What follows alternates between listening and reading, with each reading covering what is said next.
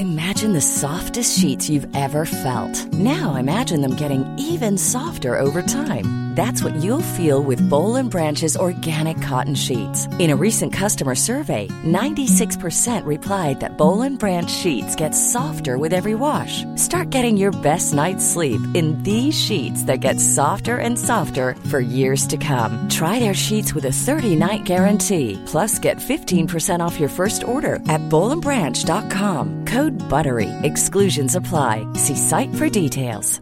Cool fact, a crocodile can't stick out its tongue. Also, you can get health insurance for a month or just under a year in some states. United Healthcare short-term insurance plans, underwritten by Golden Rule Insurance Company, offer flexible, budget-friendly coverage for you. Learn more at uh1.com.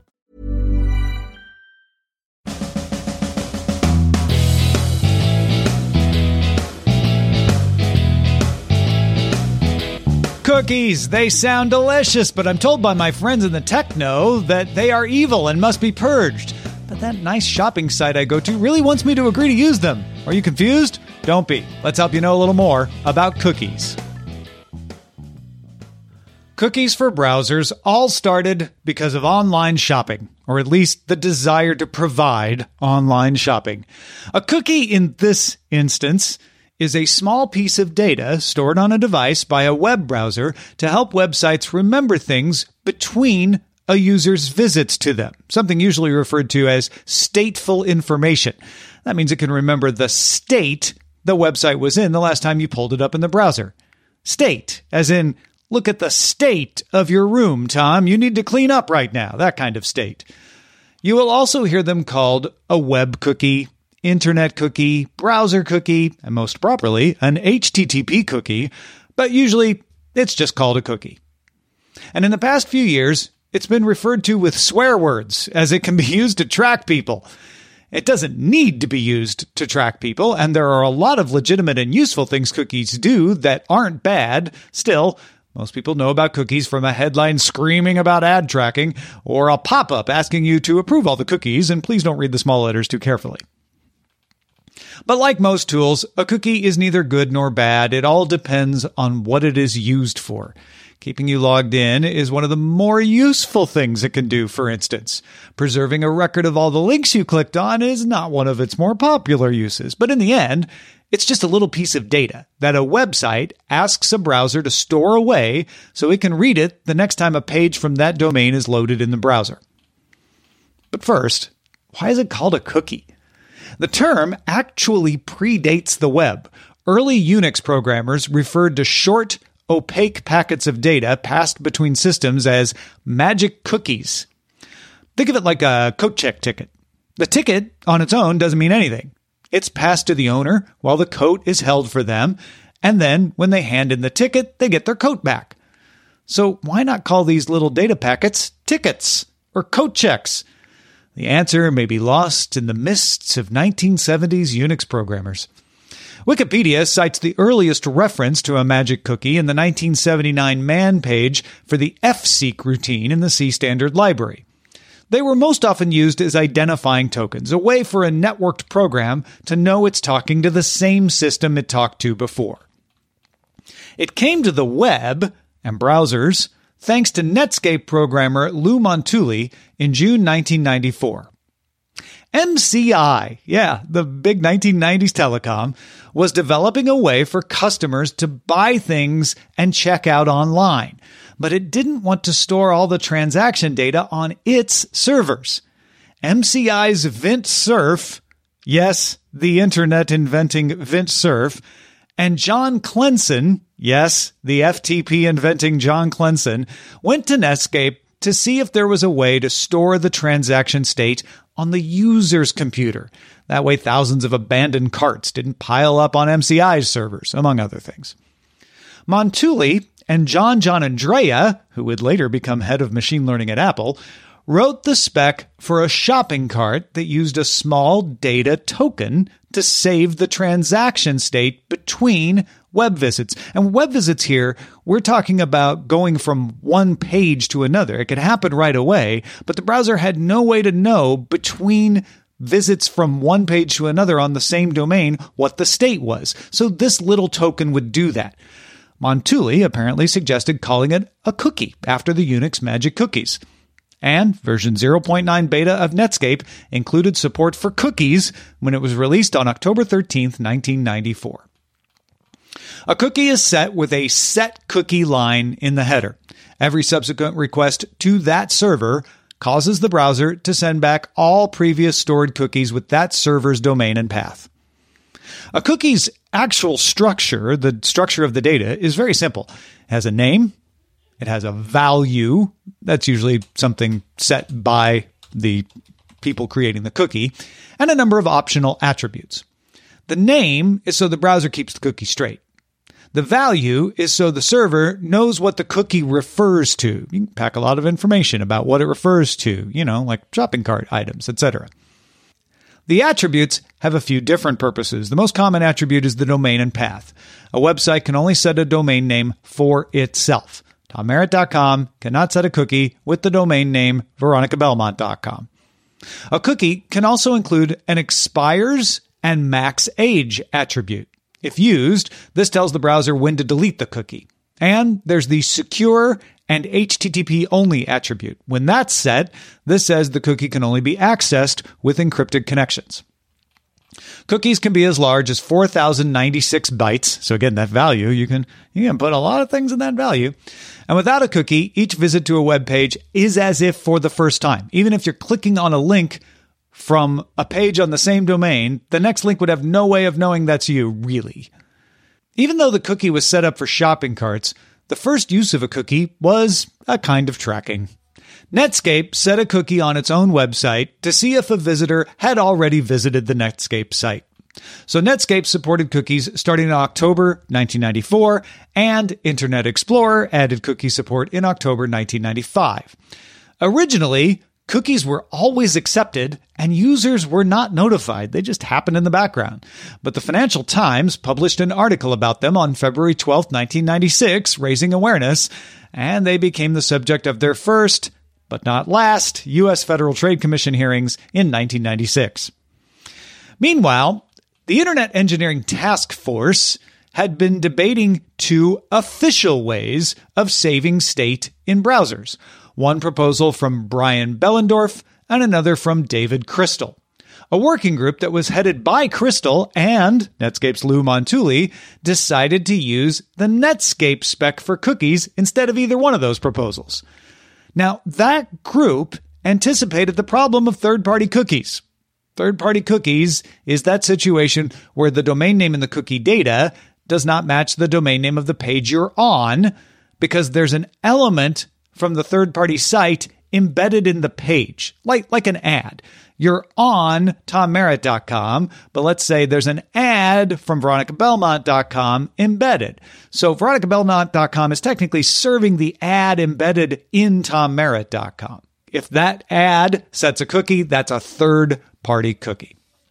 The cookie was technically set and read by the third-party element, which was served from a different place than the page it was included in, so it didn't violate the rules about servers and domain attributes matching, but it was a, nice way of tracking. This was a cool new trick for advertisers. Let's say you visited Infoseek.com, and there was a banner ad shown there for LinkExchange.com. LinkExchange.com would set a cookie to show that its ad was delivered. Then you head over to Excite.com because, hey, it's 1996. And there's another banner ad from Link Exchange.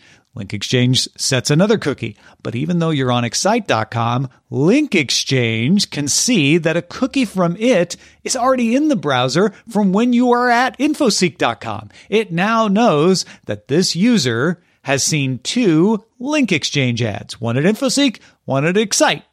It can also know lots more, like which websites were listed before they saw the ad, and even other things. The working group realized the privacy implications of a third-party cookie, so in the RFC published on cookies in February 1997, third-party cookies were either not to be allowed, or if allowed, not enabled by default. And here's where everything could have been different. If the browser makers had followed that, you would have to approve every cookie, and always would have.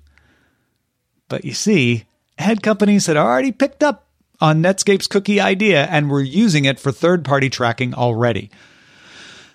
So instead of following the official RFC, Netscape and IE ignored it and kept letting advertisers set third-party cookies. That would slowly change over the years, but it's been a big fight. There are, however, other cookies besides third-party tracking cookies. You'd be forgiven for not realizing that based on some of the rhetoric out there. But there are. Here are the types of cookies you can have. A session cookie. A session cookie doesn't have an expiration date or max age, so it by default expires as soon as you close the browser. Now you may be saying, wait, so those third-party cookies expire? Yeah, but they usually set the expiration date way in the future. A session cookie doesn't have any expiration date, so you turn off your browser, you close your browser, it disappears. That can be useful for keeping track of things while you're on a site that neither you nor the site will care about later, like pagination in a sequential story maybe. A persistent cookie is more common. It's stored between browsing sessions. These are sent every time you visit the site listed in the domain and path attribute every time you use the browser. And yes, they can be used for tracking, of course, but can also be used for keeping you logged in between browsing sessions. They can also store preferences like a user theme or other preferences settings. Modern browsers also support something called a same-site cookie meant to stop cross-site forgery requests. It has 3 attributes called strict, lax, or none. Strict only sends a cookie to the exact same site that set the cookie. That way the cookie can't be forged to say it comes from a domain that it did not. Lax lets a cookie be set when on a different domain, but only with a GET request. That just makes sure it's coming from the domain it says it is in a less secure way. But this lets a third-party cookie be set without as much risk of forgery. The none attribute is the most permissive. It lets the cookie be set from anywhere, but most browsers do require the secure attribute to be set on a same site equals none cookie. This lets you do really easy third-party tracking without having to change how you get the cookie in your code, but the encryption requirement helps ensure it comes from where it says it does, though it's not as foolproof as lax and certainly not as foolproof as strict. There are a couple of other terms you may have encountered out there. A super cookie used to be, maybe not common, but used to be a thing people were more concerned about. It's a cookie that can be set for an entire top-level domain. Like you could have a cookie served anytime a .com is loaded in your browser. That could be used for a lot of malicious things. Browsers block these now, but new top-level domains are regularly created, so older browsers may not have an entirely up-to-date list. And a zombie cookie, or ever cookie, is stored in odd locations like Flash, and if it sees it has been deleted in the browser's cache, it copies itself back in. This used to be common in Flash, but has declined with the decline of Flash, though HTML5 web storage can be used for them. And speaking of web storage, the existence of Web Storage API, IndexedDB, JSON Web Tokens, HTTP authentication, and more mean that there are a lot of technologies that do some of the things like session management and login that cookies have been used for. In fact, the original reason for cookies, shopping carts, mostly done server-side now, because why leave all that valuable information about you on your computer, not theirs? Because of the prevalence of using cookies to track users so they can be served more effective ads, multiple laws around cookie use have also been created, including Europe's GDPR and California's Consumer Privacy Act, among others. Regulations around cookies differ from region to region, but in general, they require a site to notify that it is using cookies, allow users to opt out of receiving some or all cookies, and allow users to use the service without receiving cookies, usually with an exception for required cookies like login. So now you know what all the fuss is about. It's a little piece of data stored in your browser with little bits of data about you. In other words, now you know a little more about HTTP cookies.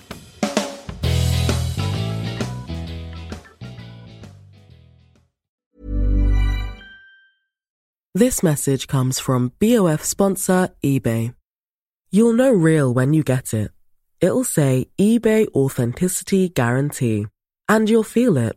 Maybe it's a head-turning handbag, a watch that says it all, jewelry that makes you look like the gem, or sneakers and streetwear so fresh every step feels fly. eBay gets it.